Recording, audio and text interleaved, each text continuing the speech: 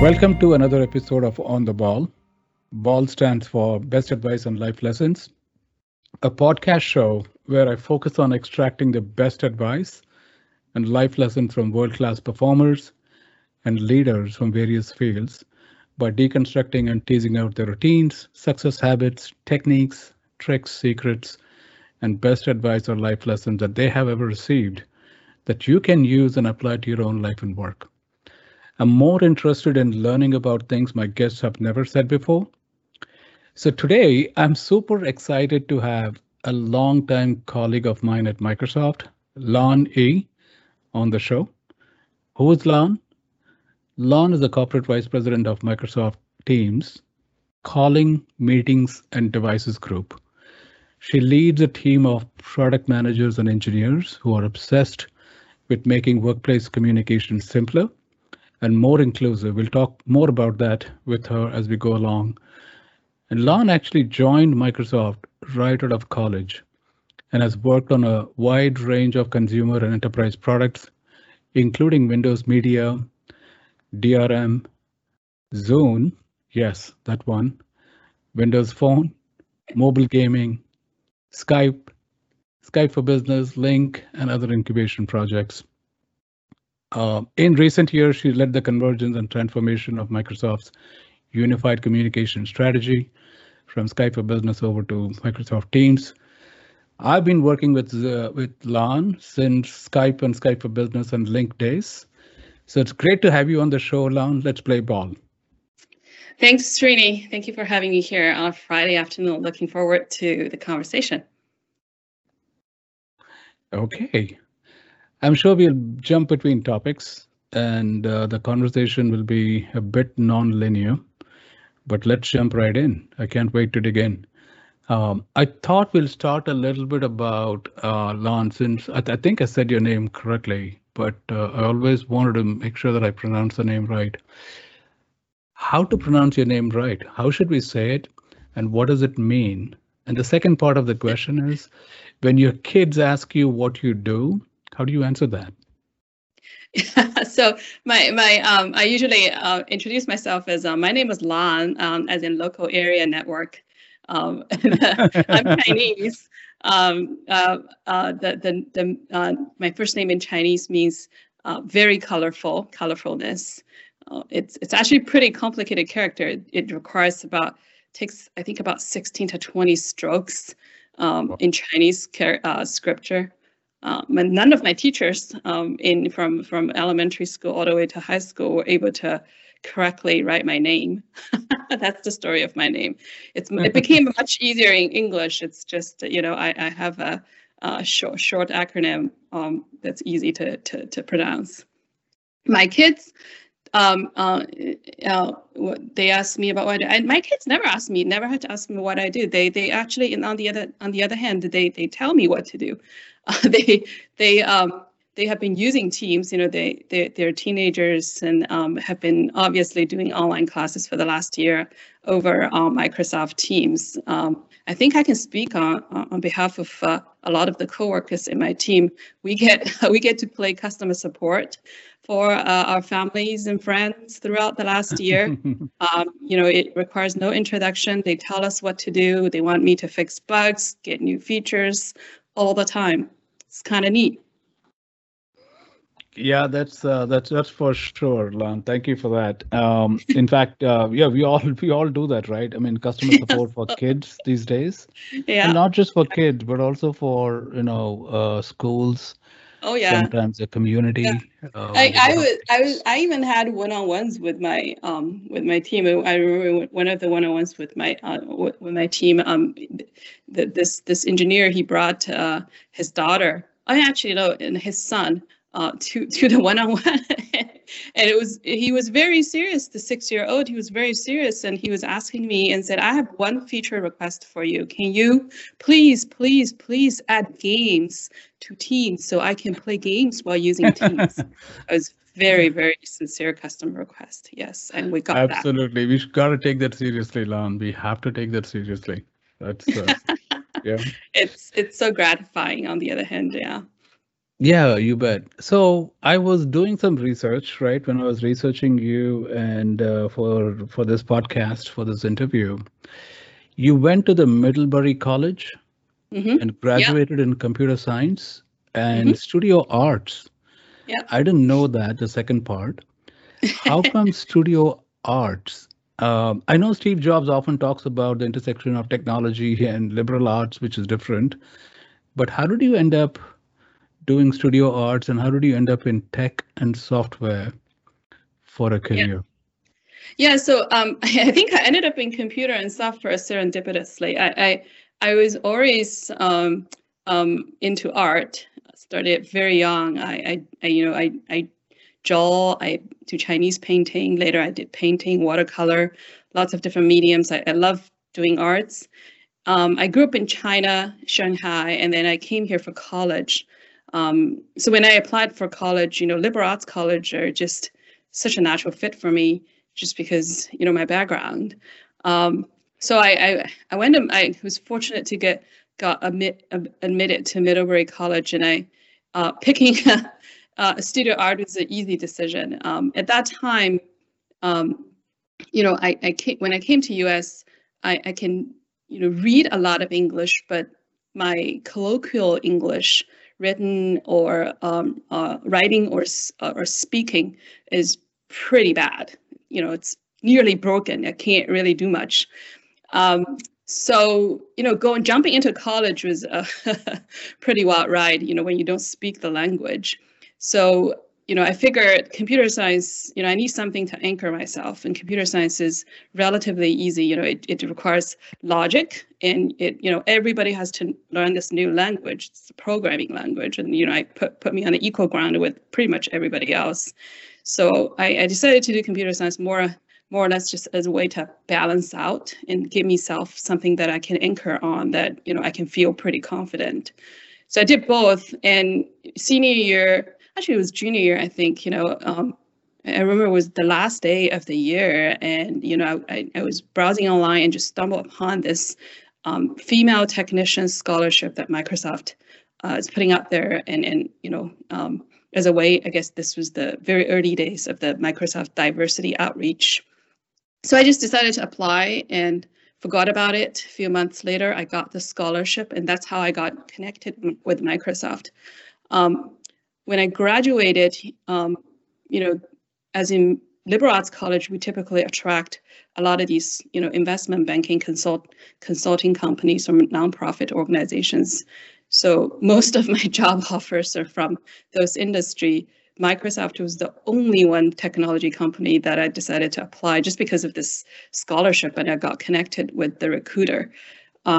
So I applied, and only technology company, only West Coast company I applied, and they offered me the job right on the spot. And there we are. I ended up in Microsoft. I Wow. think I was the first person ever got hired in Microsoft from Middlebury College. They told me in the last decade. Wow, Totally that's serendipitous. quite a milestone. Actually, you had, yeah, you answered my other question, which is, hey, you've been with one company, right? Yeah, And a great company at that, Microsoft, yeah. from the start. And I was going to ask you, how did you end up at Microsoft? You said that. The one thing I wanted to ask you as a follow-up is, what was your very first role at Microsoft when you joined? What were you doing? Yeah, I joined as at that time we still have this job function called Software Development Engineer in Test, SDET. So it was writing code. Actually, my first 2 years of Microsoft, I wrote a lot of this was a time where VB script and then C++, COM, distributed COM. I worked on first product I worked on was called Windows Media NetShow Server, later become Windows Media Server. So it's the early days of streaming media industry. I remember my pest project. We were all watching Major League Baseball on our computer with a stem-sized window. We're so excited about it. That was those days, and I was writing code, C++ code, hardcore C++ code, DCOM, basically building the distributed test load stress test software for the Windows Media Streaming Server. Yeah. And that test tool is actually available for download. There's lots of download on the internet at that time because people were using it to stress testing the server. It was a lot of fun. I did a lot of coding in the first 2 years.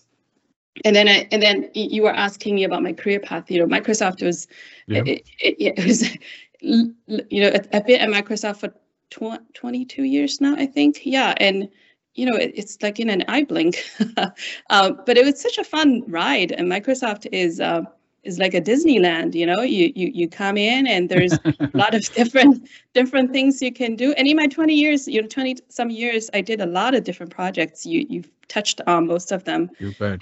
In the intro. I have in the early days of my career, I have a sort of 2-year itch. I get bored if I work on the same project for 2 years, and then I look for something different. Then I look for something different. So there's never shortage of interesting things to do. It's like in an amusement park. You get so much fun. Sometimes maybe it's annoying. Line gets too long, it's too crowded, too congested, but the fun never ends. And next thing I know, it's 22 years into this, and I've worked on so many products. I'm super happy about the journey. Yeah, that's absolutely true, Lan, which is what you said. And I've never heard anyone portray it like that, but that makes a lot of sense. Disneyland. Yeah, absolutely, yes. I mean, this is an amazing place. I mean, we all get to work on different projects and different products. You certainly have a broad swath of products that you've worked on. I remember I started out working on things like even live meeting, right? Yeah, I worked meeting. on live meeting. Yeah. Yeah, you worked on live meeting too. Well, actually, I can't. I did not work on live meeting, but I took over live meeting at some point. Back before proceeding OCS. In the link days. After. Yeah, in the link days. Yes. That's fun.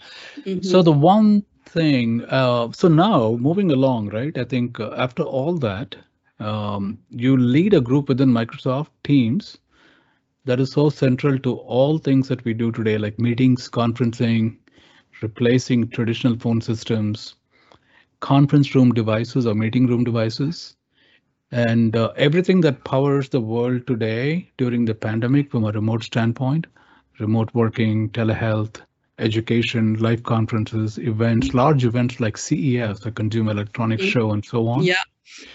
So the one question that I have, Lan, is you were in the thick of all this, right? When you were thrust into the middle of all of this during the pandemic, that this is once in a lifetime experience, so to speak, to scale, to innovate, run a reliable world-class service. What were your first thoughts? How did you go about figuring it all out? I'm talking about more interested in your thought process. How did you build your personal resiliency, not the system resiliency, if you will, about tackling a huge challenge like this, especially in the face of a lot of demand, a lot of competition, intense pressure? Yeah, it's not. I think you could probably tell from my journey at Microsoft. I sort of live and thrive in changes and chaos, I think. So it's really, many years of build up leading to this point. I've been in this industry, you and I have been in this industry long enough to know that, in this industry, change is constant. Stability is the exception. So, I've long learned how to deal with this kind of, churns and ambiguity. And this, of course, is at a different scale, but I would say my years of, at Microsoft, training on the job, get to this point, and it just felt pretty natural. It's actually a lot of fun.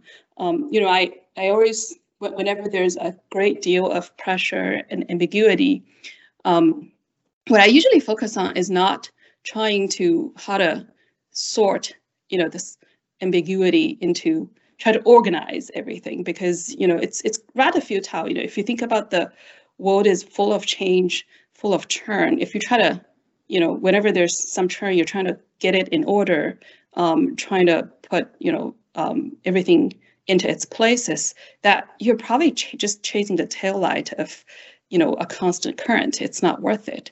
So what I tend to focus on when there's a lot of ambiguity is just figure out, tune my skills around how to get really, discern signal from noise, and then find pockets of clarity. It's not about making ambiguity go away, because they're always going to be there.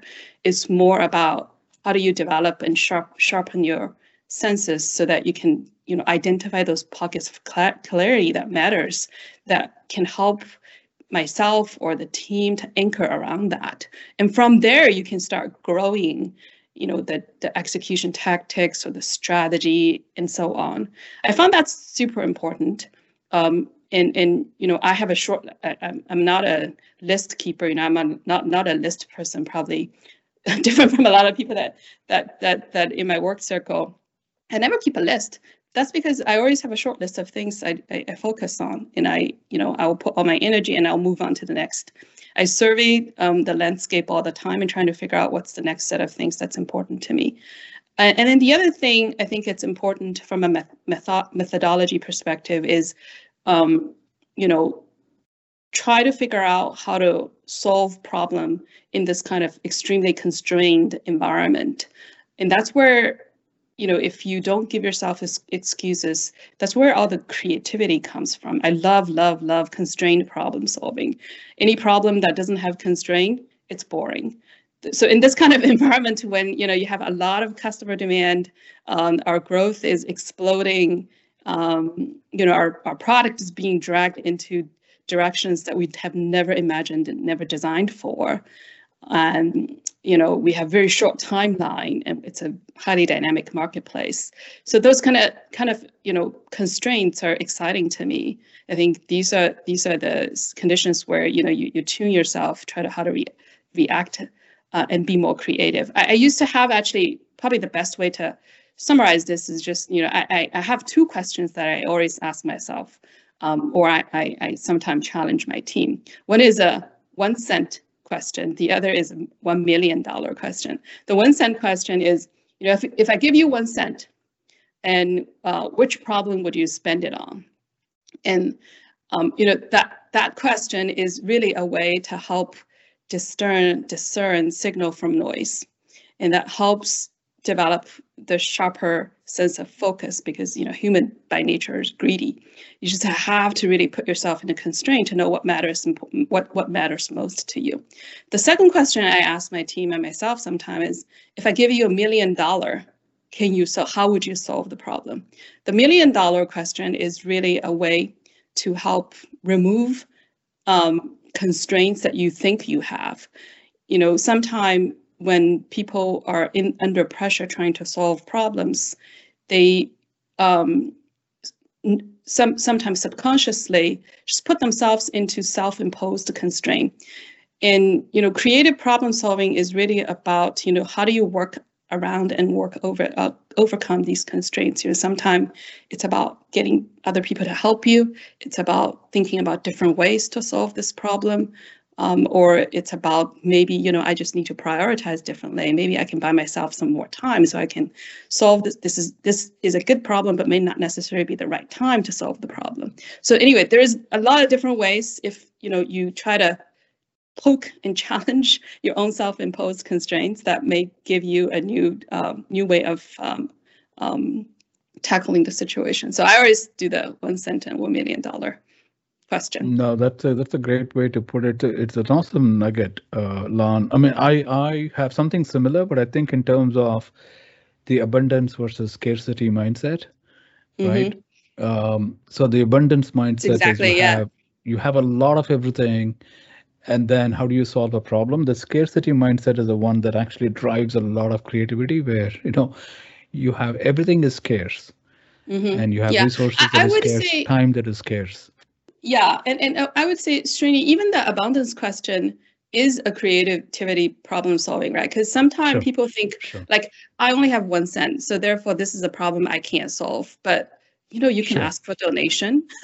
You can pull money with other people to solve. So these are just helping people to think broadly, right? We were a big company. Sometimes if I cannot solve this problem, maybe I can ask my peers to help me. Maybe I can ask my partners in the industry to help me. But it needs to start with not operating under your own self-imposed constraint. No, right on. Thanks for that, Lan. You are one of the key women engineering leaders at Microsoft. It's important for me to mention that because starting with your childhood, right, early childhood, or say teens later on, did you have a set direction you wanted to go? Did you know where you were going, where you were going to end up? At what point did you realize or know what you wanted to do? What shaped your thinking? And the question is more in terms of, hey, was there a turning point in your career? What was that? What did you learn? How did you know, you wanted to be where you are? Yeah, What you learned? Yeah. I probably have some unconventional answer here. Sure. I have no idea that I would end up doing this job. That's a great answer. I think even when I was in college, I have no idea that I would end up working for one of the greatest software company in the world. No idea. When I was in childhood, I think in my teenager years, if anything, I like I said, I drew a lot. I used to write novels.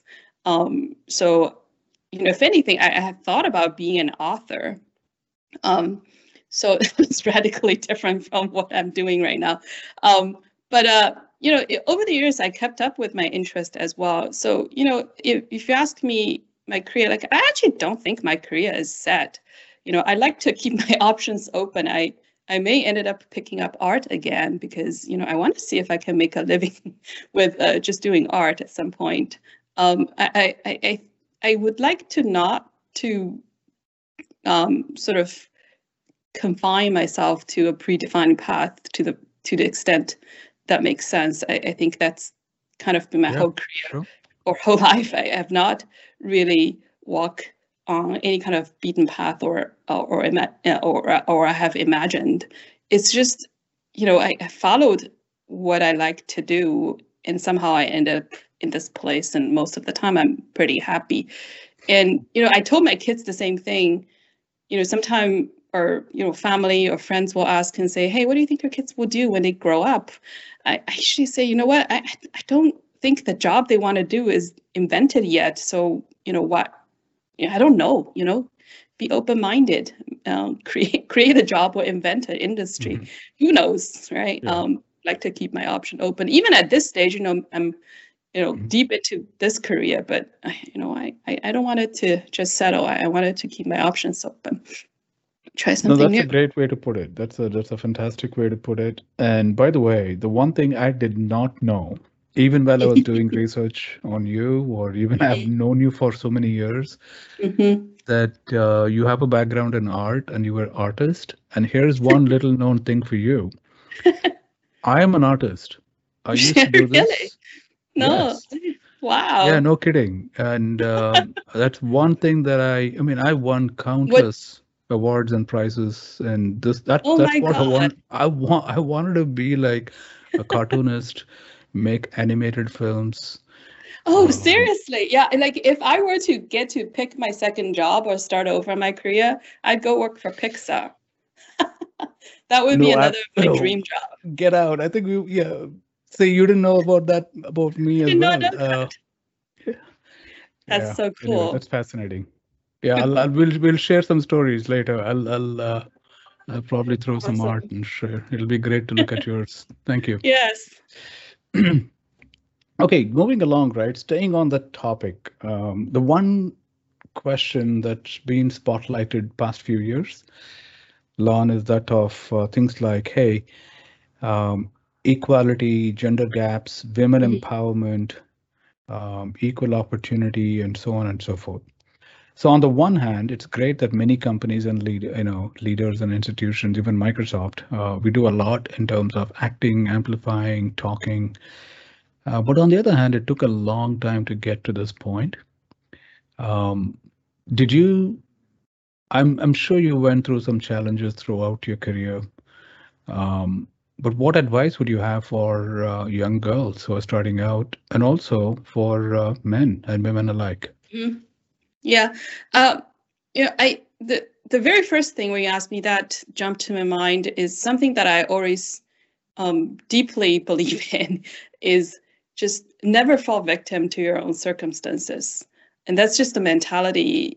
I think it's been so helpful for myself, because, regardless of whether you're a man, woman, age, gender, race, most people are underprivileged in some way, shape, form. Or even, you get into tech industry, you're new, there are a lot of veterans in the industry, and lack of experience is another kind of privilege, lack of privilege as well. I remember the first day I joined Microsoft, it's like a prestigious company with all these smart people. I was not sure what to do. It is a great sense of insecurity. So it's very, very common.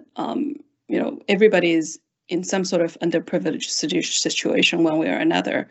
But I tend to focus on what I can do to take control of the situation. I believe there is always a way you can take control of the situation and get out of the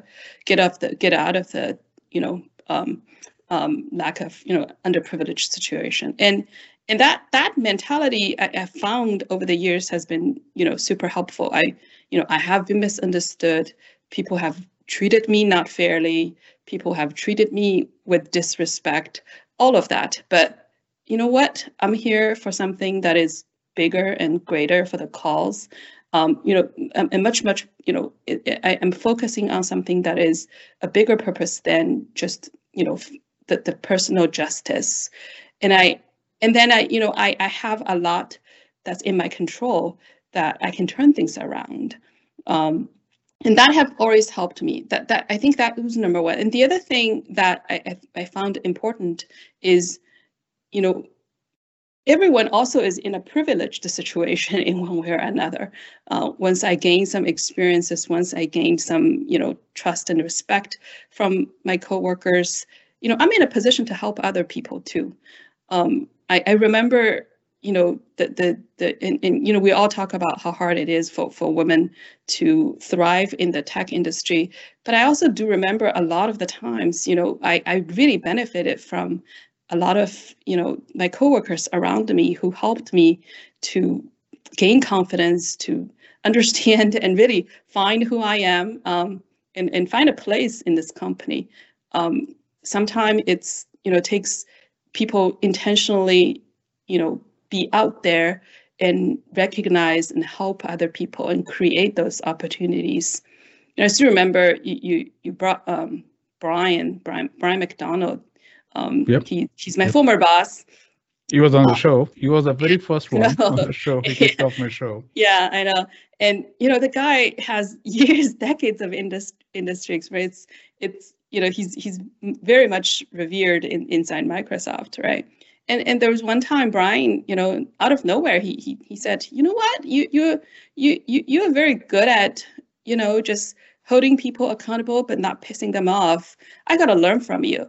And I was like, wow, and someone like Brian, so like, he has so much credit in this industry, and then he's still first, constantly reflecting on himself, but also, he said that there's something that he find in me that, he can learn from me. And that was a big deal. It makes me feel like, okay, this is the kind of place that, you can be who you are and you can add value.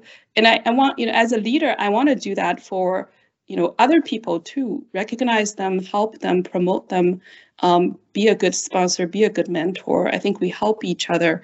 That's how, you really help bring the best out of each other. And that is something I think it's important. It is also integral to not falling victim to the circumstances, because you have to trust that there are people out there who wants to help you, who can help you. And you just have to go out and ask for help. And when you're in the position to help somebody, don't ever hesitate to help them, because those help will really mean a big deal to others. Yeah, that's so well said. That's so well said, Elan, in terms of, hey, not being a victim, not allowing. I think all of these different memes do exist, but it's really up to us in terms of how we have control and we take control over that. So you said the one thing that I wanted to tee off, you said, hey, there's a lot of people that helped me along the way and, guided you, coached you. Who were some of your role models or mentors? Can you share who are the 2 or 3 people that you have been most influential to you? Give me some names if you can throw as to, in the whole 9 yards we can learn from. Yeah, I would say I never had like a sort of official, so to speak, mentor or role model. But I do pick up things from a lot of different people. I'm Sure. like a sponge. I always, kind of steal, borrow, copy if I can. Whenever I find someone, who I admire. I mentioned Brian, who's a great mentor for me. The way that he thinks about the product, the way, that he never takes no for a no. Troy, I think Troy, who's also a coworker of mine. Yeah. He was actually my first manager at Microsoft. I learned a great deal from Troy. And Troy is the one Troy that was your first manager? Yes. Wow. Exactly. Yeah, and Troy is the one that, idea.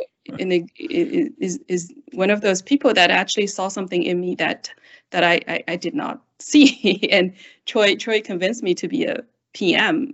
And like I said, I was started with it as a developer and test.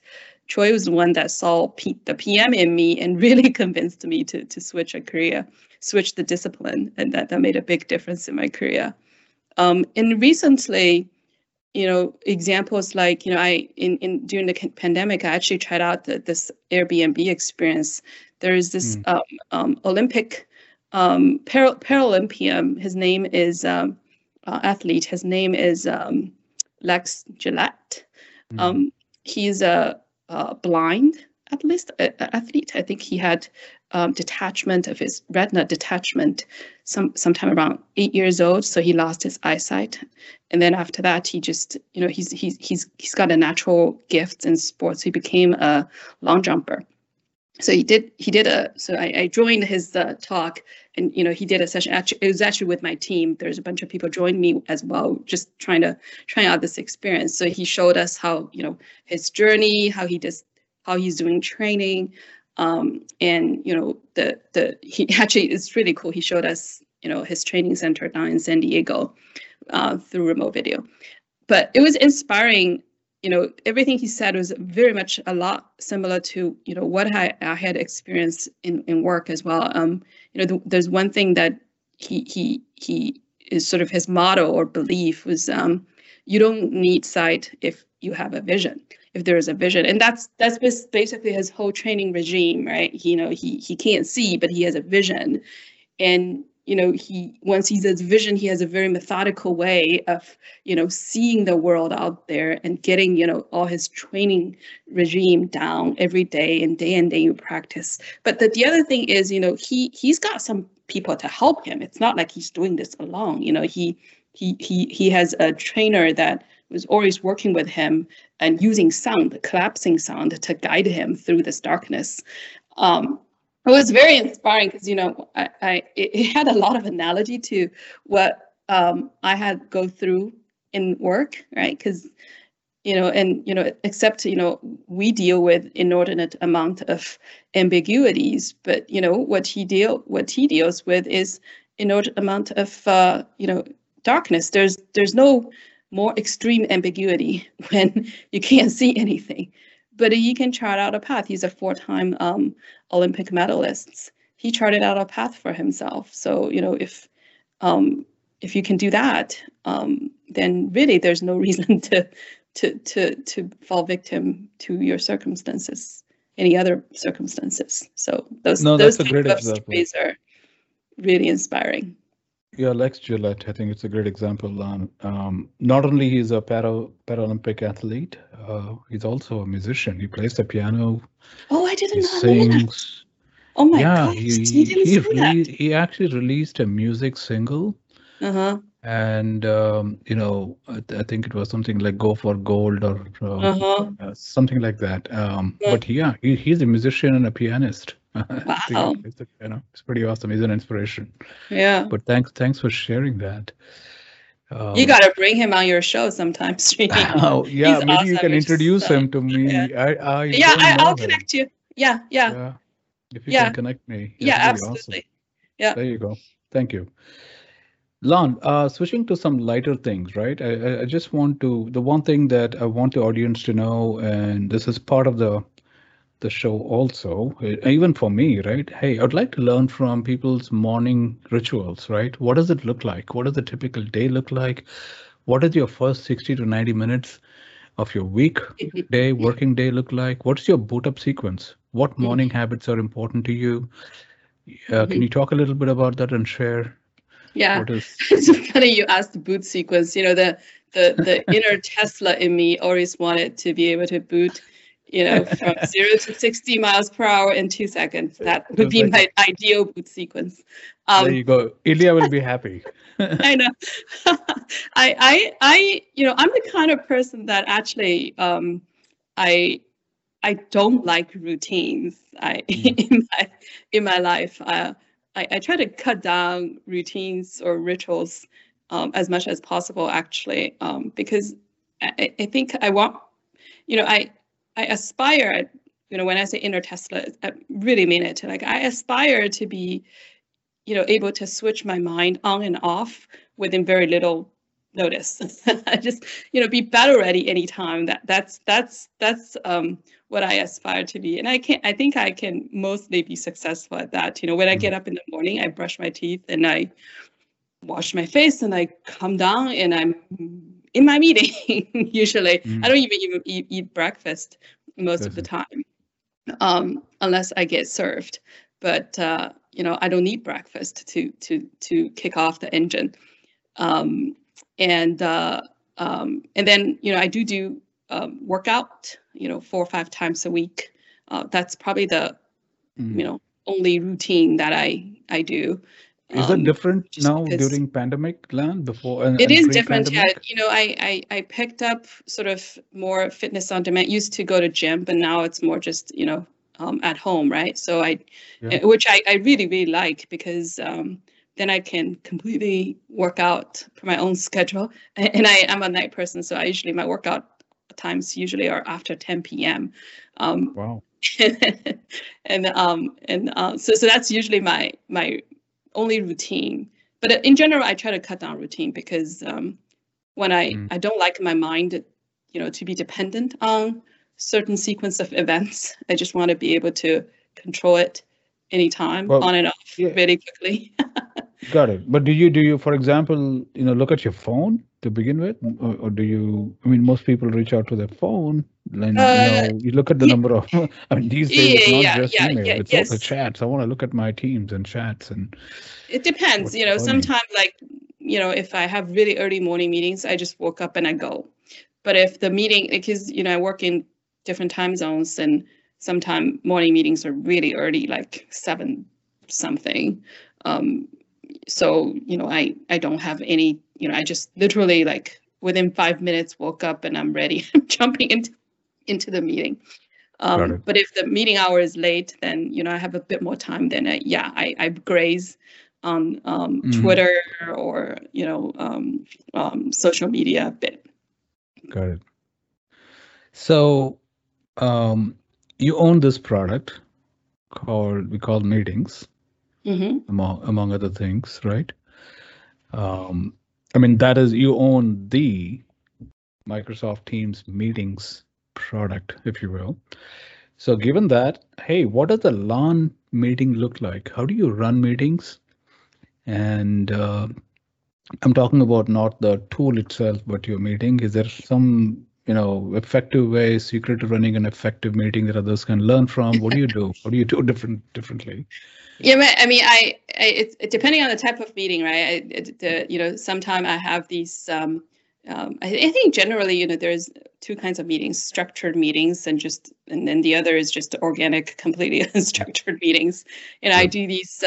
During the pandemic, I still try to keep in touch with my team. So, I have, for example, like a virtual lunch hours with all the new hires usually, or the female engineers in the team. Those tend to be really, really open, and we don't have any agenda or anything. It's very casual. I enjoy this meeting tremendously.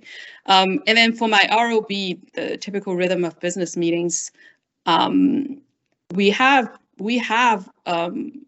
started adopting a more structured approach. For example, I reject meetings if I get invite that doesn't have agenda and expected outcome. I just reject those. And that has helped sort of foster this culture. I have a template. If people request meeting of me, I have a lightweight template. People have to say, here's the attendee, here's the agenda, here's what it's the expected outcome. So that helps to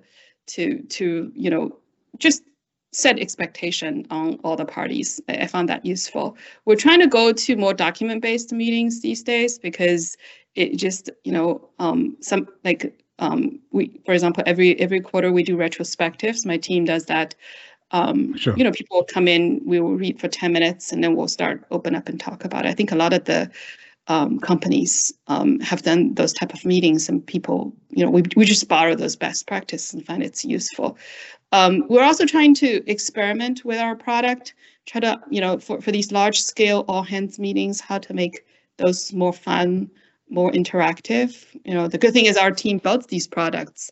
So, we've been experimenting, for example, lately, we use polls. We have these quick poll features, and that we're playing around internally where, when Long is saying something and then someone could create a poll and say, does she make sense? Yes or no? And people would say vote, vote on the side. And then you get some instant feedback. It was fun. It's something that we're experimenting because, when you have, like a lot of people, right? When you get to something like 100, more than 100 people in a meeting, then the interactivity becomes a really, underwhelming experience.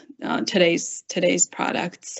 So we're trying to push some of these ideas to see, can we make it more fun, more interesting, more engaging? Got it.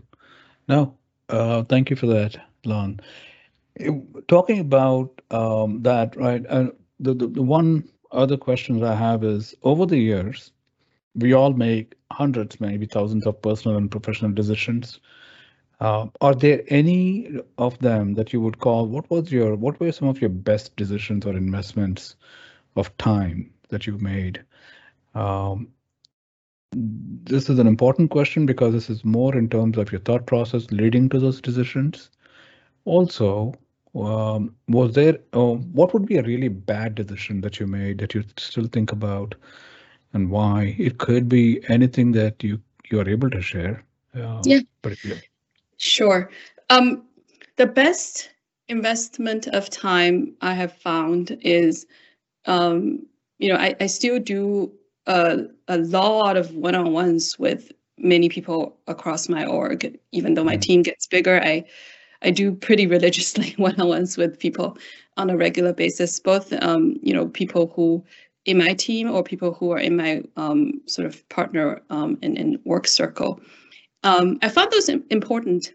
And when I grew up in Microsoft, of course, through the ranks all the way to the org gets bigger and bigger.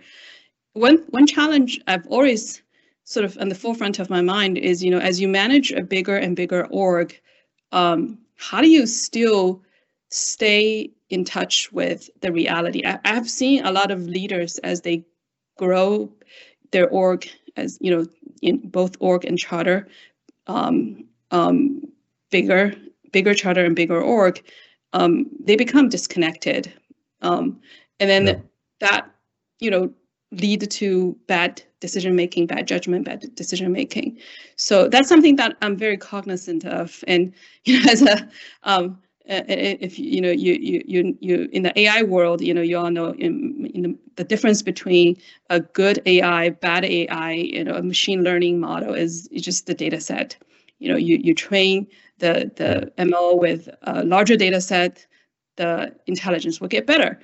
It's not too different in human world. If you don't subscribe to the right data channel, and if you don't have enough data sample, then your judgment will be impacted. Not a lot of people, not many people in the world are like Steve Jobs that has this insane intuition. But rest of us humans, we need a lot of data to develop our judgment. And as the organization leaders, as you rise up through the food chain to bigger and bigger org, there's a risk of you start subscribing information per the hierarchy of the organization, which could have biases and inefficiencies because of the hierarchies of the organization, especially in such a matrixed structure like in Microsoft. So, stay in touch with people in my, ICs, not necessarily just managers in my org. Many levels skip is important to me because that's sort of my way of working around the organization hierarchy so that I can subscribe to information in a, non-conformant way.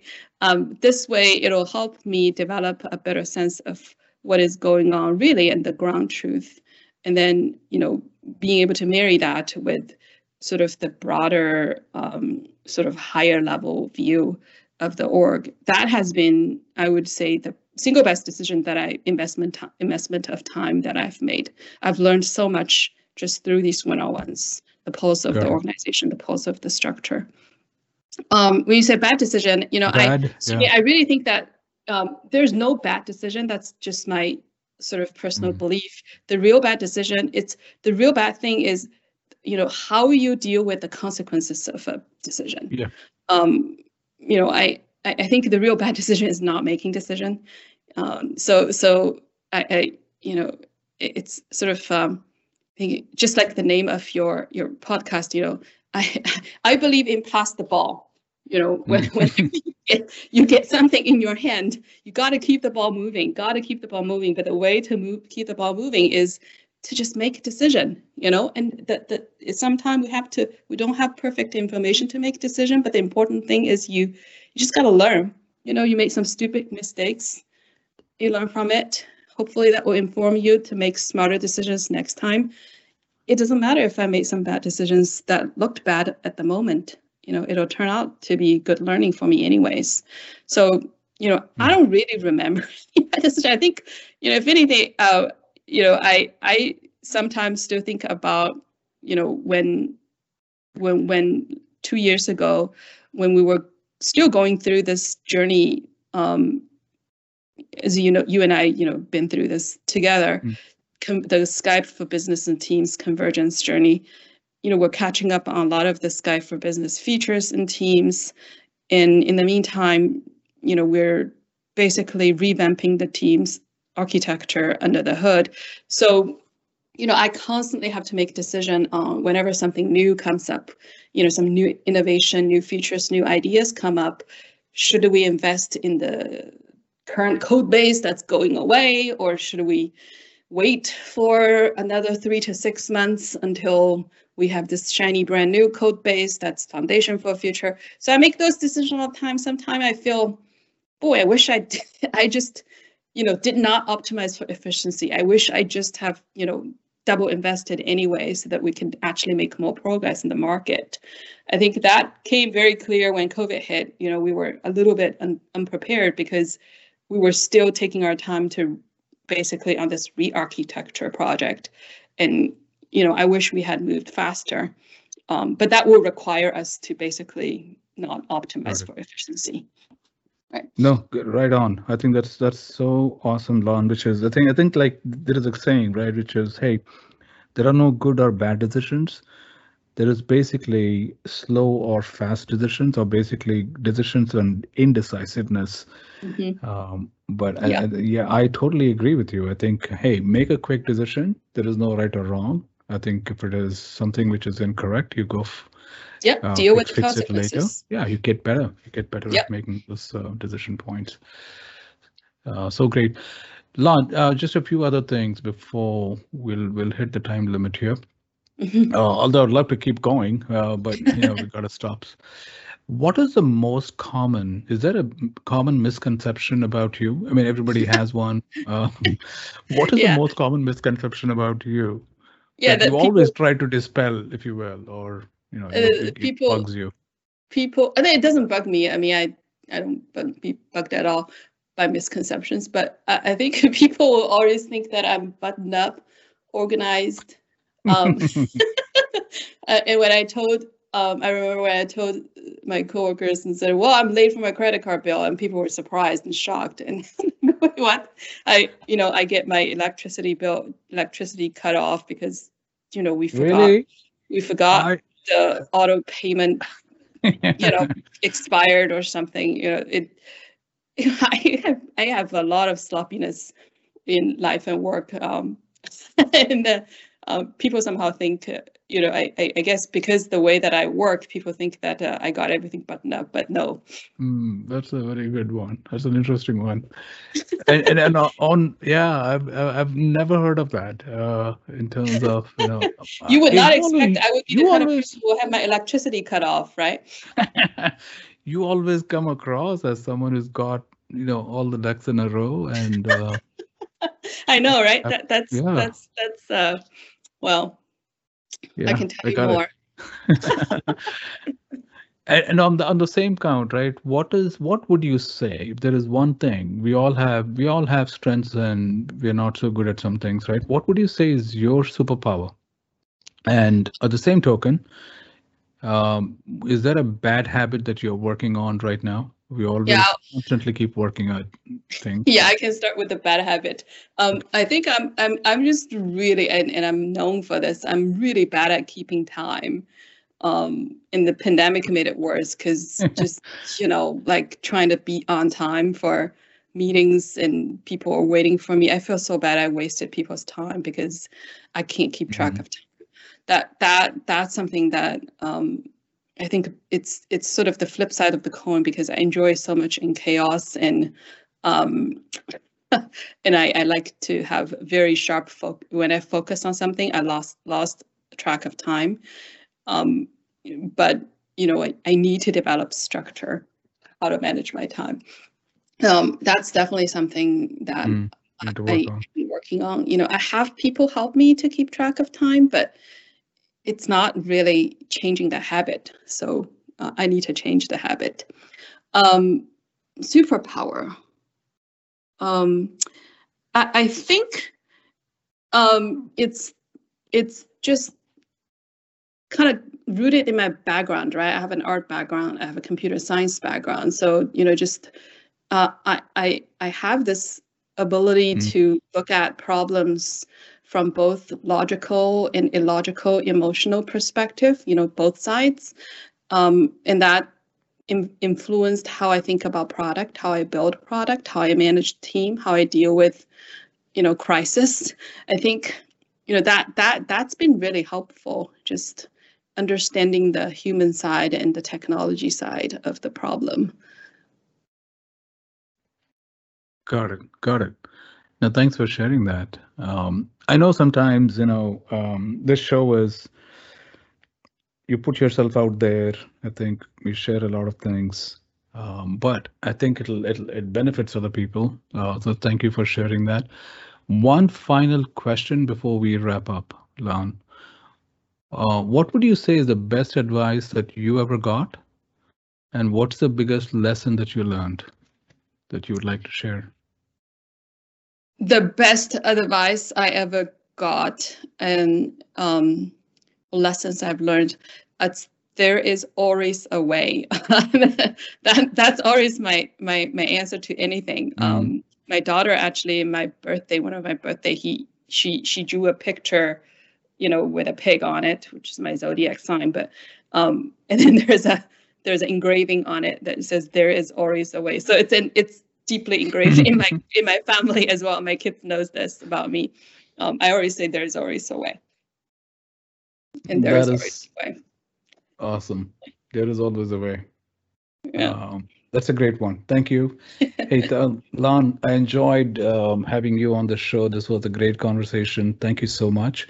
Any final thoughts? If not, thank you.